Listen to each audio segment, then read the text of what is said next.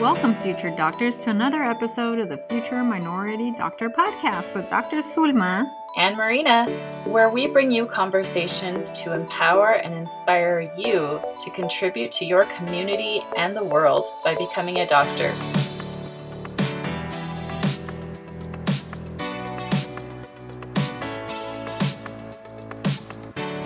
Hello again, future doctors. We hope you are enjoying the summertime and are finding things to keep you busy, but also finding time to relax, spend time with family and friends, and enjoy the sunshine.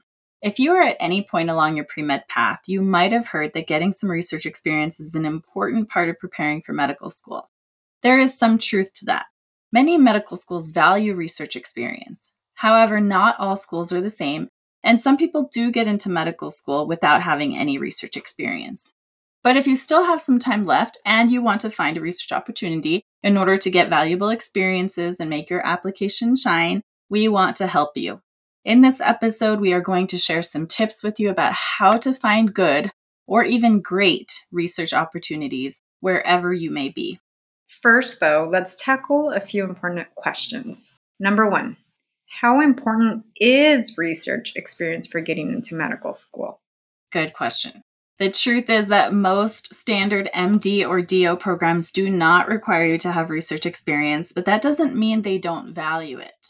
The fact is, many medical schools are attached to academic medical centers, and those academic medical centers place a lot of emphasis on scientific investigation, aka research. Most faculty members in medical schools are involved in some sort of research, meaning that they spend some days seeing patients in clinics or hospitals, and some days working on research projects. The academic medical centers affiliated with many medical schools are where many breakthrough discoveries are made, like finding a new drug regimen to treat cancer or developing a new procedure to repair a heart. So the reality is that most medical schools want to see that you understand, at least to some extent, the importance of research in the field of medicine. And what better way to show you understand than by doing research yourself for a while? Consider research to be one of many ways to make your application shine. It's not absolutely necessary, but it can definitely help. Dr. Zulma, did you have any research experience when you applied to medical school? Yes, I did. And then just for you listeners, keeping in mind, I didn't have a bachelor's in science degree. And remember, my majors were psychology and Spanish literature. So for those of you who may not come from a science background, there are still opportunities for research. In my case, I did about 2 years of research within the psychology department on my college campus. And then my last year of college, I applied to a paid internship, which was also research-based, and ended up going to NIH in Washington, D.C. for a semester. My focus at NIH was on cardiovascular health and Latinos. And this research was about a total of 5 months or so. What about you, Dr. Marina? I did have a little bit of research experience, but it was sort of in that year after I graduated from college when I was applying to medical school. I did have an opportunity to work in an immunology lab. And also I had worked earlier through the Federal Work-Study Program in a different lab, but I wasn't doing research directly. I was mostly observing it, and I'll mention that a little bit later. Let me mention one more thing on this question of whether you need research experience.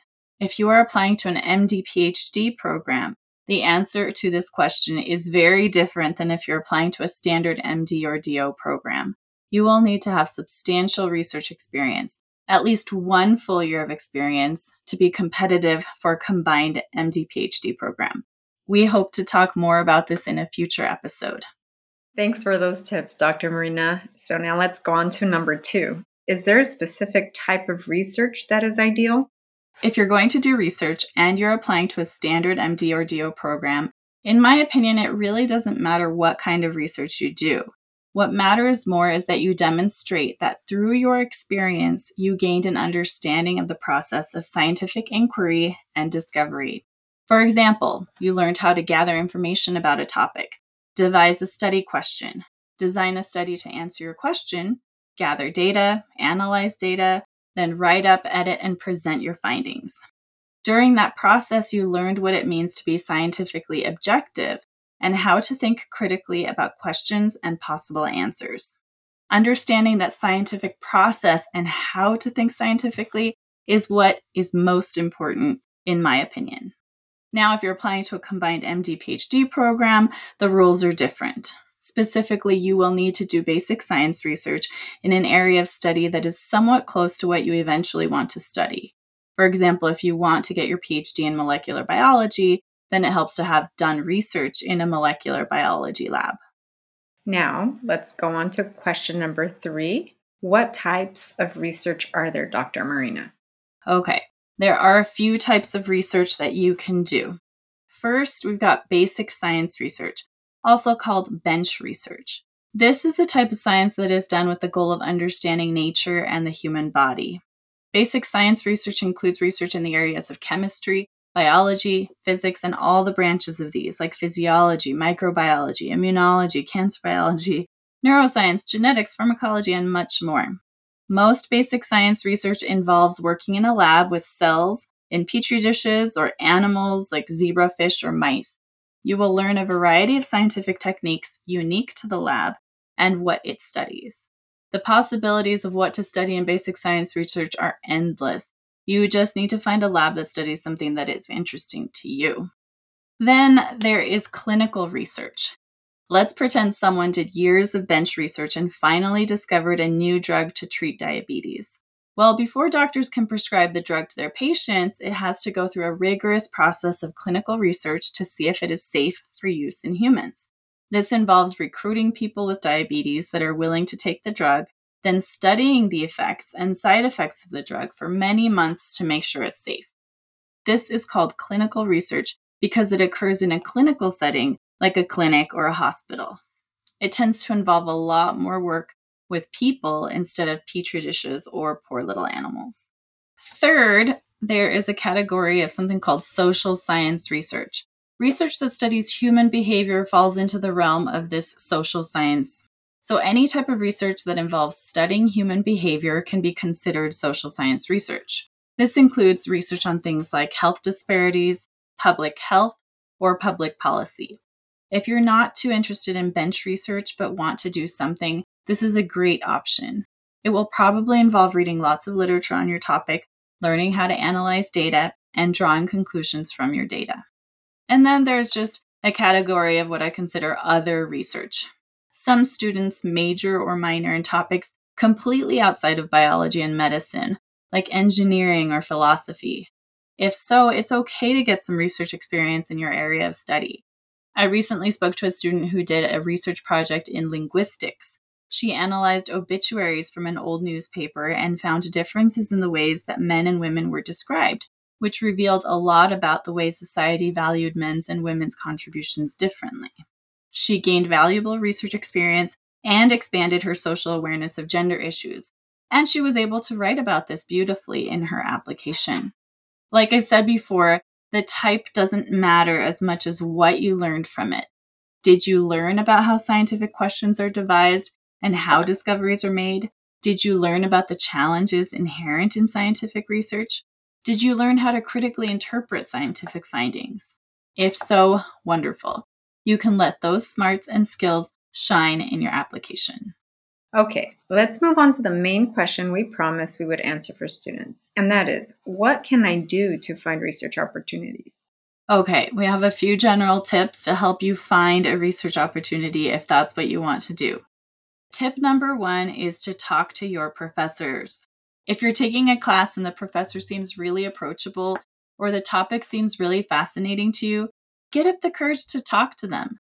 Meet them during their office hours and ask if there are any opportunities available for you to get some research experience in their lab. If they say yes, then be upfront about your interest and how much time you're willing to commit. Do you just want to attend a few lab meetings and see if the lab work is something you find interesting?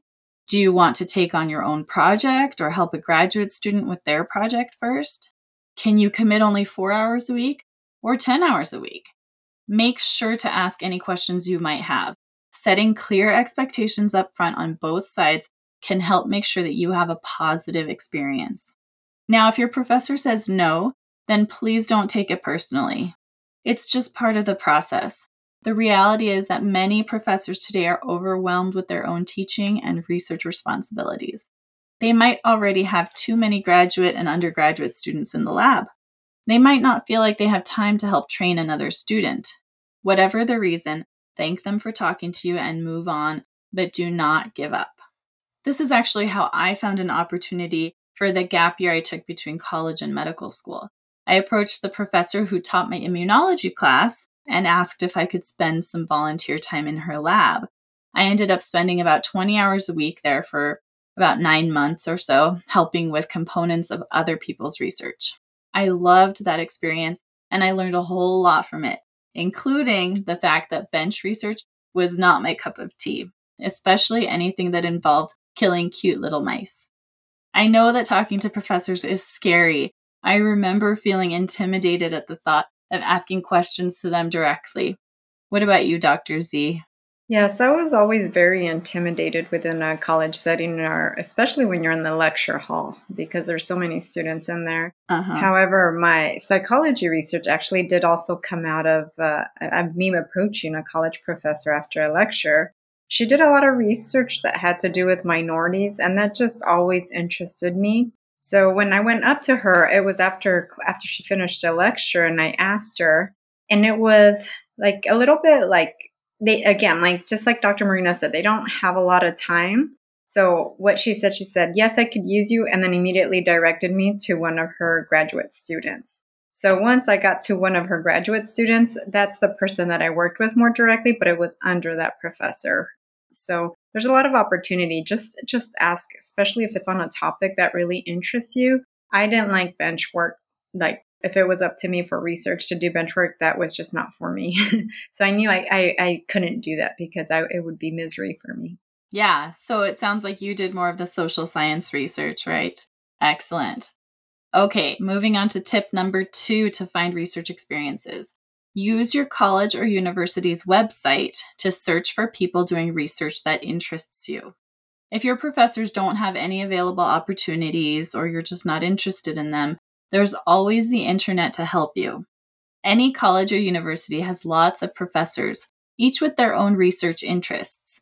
If you are located near a medical school or a hospital, there may also be people doing research who don't teach courses, but may appreciate having a student to help out. Look up the people in your department or other departments that sound interesting to you. Read the profiles of each person to investigate what types of research they're involved in. If something catches your interest, send them an email, introduce yourself, state what your interest is, and politely ask if they are able to take on a research assistant. If they don't respond, send a follow-up email about a week later. If they still don't respond, then just assume they're too busy and move on. As with talking to professors, make sure you ask questions and communicate clearly to ensure that you have a positive experience. Can I add something to that, Dr. Marina? Of course. I don't know if nowadays it's still the same, but I recall when I was on my undergraduate campus, there was sometimes pin boards throughout the campus, or else like on the actual windows of some of the buildings. What they would do is post on there that they were looking for research assistants or whatever it might be. So that's also a good way to find a research opportunity on campus. You might just be walking, so make sure to look around if there's any postings because that's where you can get your start as well. Yeah, absolutely. I feel like that's kind of a more old-fashioned idea, but they still exist. I've walked on campuses recently, and I still see those boards with, apartments for rent, research subjects needed, and also jobs available in research labs. So definitely, that's a great point. Okay, tip number 3, search for federal work-study opportunities involving research. My very first experience working in a lab was thanks to a federal work-study job opportunity. My sophomore year of college, I got a job as a laboratory assistant in an infectious disease lab. I spent 10 hours a week making agar plates and chemical solutions and sterilizing lab equipment. Even though I wasn't doing any research directly, it helped me to observe what working in a lab would be like. The doctor who headed the lab was very nice, and she asked me if I was interested in doing any research in the lab at some point. Unfortunately, that year was the year that I had failed some classes and I was feeling really overwhelmed. So I didn't end up taking the opportunity, but at least I gained some good experience assisting with the basic functions of a lab, and it didn't seem so out of reach for the future. Now, if you qualify for federal work-study assistance, and you want some research experience, then please don't just take a desk job at the library. Look at your college's job listings and see if there's anything involving research. If there isn't, then you might be able to custom create a job for yourself. If you talk to a few professors and find someone willing to take you on, then they can request for you to be paid for your work in their lab through the federal work-study funds. There's paperwork involved and it might take some time to process, but it is possible. And then moving on to tip number 4, look up summer research programs. There are great summer research programs at colleges and universities all over the country. These can be particularly useful experiences because you get to take a brief but deep dive into research. You get to spend 30 to 40 hours a week for about 2 months doing research on a particular topic. Most of these programs make sure that you have a research mentor that helps guide you along the way, and you often end up presenting the results of your research in a presentation, a poster, or a paper. Many of these programs also offer living accommodations and a stipend, meaning money, for your participation. That means that you won't have to worry too much about money while you're participating in the program. Now, if this type of program sounds appealing to you, just make sure to do your homework early. Some programs have deadlines as early as December, which is about 6 months before the program starts. Make sure to do your online research about these programs, decide which ones you want to apply to, make sure you meet the qualifications, and get your applications in by the deadline. You may need letters of recommendation, so give yourself time to get those submitted too. Dr. Z, I recall you did a summer program for the NIH, is that correct? If so, what was that experience like for you? Oh, it was actually a very wonderful, great experience. It was actually a full semester program, and I did a combination of research programs. So one was through the UC system within California called the UCDC program. So if any of you are going to UC schools, please look into it. It still exists. And then at the same time, I applied to the HACU program, which stands for Hispanic Association of Colleges and Universities. You don't have to be Latino to apply to this program, so please check it out. It's really intended to get minorities more research experience or possibly even a job with the federal offices. But anyhow, they have great research opportunities. And within HACU, it's actually a paid internship. And they also provide your flight and where you're going to live. So it's an amazing program, and I strongly recommend it. What I did was actually when I applied to HACU program, I actually got contacted by 2 different locations. One was the NIH and then the other was the CDC. So again, great research experience that you get from this program. I ended up taking the NIH program just because I had to live in DC for the UCDC program. And I can honestly say I met some of my best friends I have today there. And I actually was there when 9/11 happened. Oh, wow. And I lived close to the Pentagon, but there was a lot of students there, and I've had friends that I referred to this program that were interested in medicine, and it actually really empowered their application when they applied as well, working for some of the programs out there in DC or anywhere in the country. It was an amazing, amazing experience. There's a lot of opportunity out there. You just have to look. There's another program that I would suggest you all look up. It used to be called the Summer Medical Education Program, and it's run by the AAMC. They've changed the name, and now it's actually research focused, and it's intended for minority students that want to go into medicine. So if you go to the AAMC website, you can find it there, and it's usually held in the summer at many colleges across the country. And you do have to apply, so just make sure you start looking into those deadlines so you're able to apply and you can plan for it ahead of time. Excellent advice, Dr. Z. Speaking of which, we will be adding to the resources tab on our website a list of summer programs within the coming months. So make sure to check that out if you're looking for opportunities. And then just to tag on one more thing about that, don't be afraid to apply. Lots of times when you start looking into these programs and the application process and how competitive it is, it can be really intimidating. And you might start to convince yourself that, oh, it's not worth applying because I'm not going to get in. But you know what? If you don't apply, you're not going to get in. So just, shoot your shot and just try. The worst thing that can happen is you end up exactly where you are. And the best thing that can happen is you have a wonderful research experience like Dr. Zulma did. And I would like to add to that, it's not just one time that you can apply. Mm-hmm. You can apply after your first year in college, your second year, and your third year, just to increase your chances as well. And a lot of these applications, at least the ones that I did with the programs I just mentioned, they were all free. There was no cost involved with the application process. Great points. Okay, and that brings us to our last tip number 5. Don't be afraid to ask. Now, this refers to friends, professors, TAs, grad students, even strangers.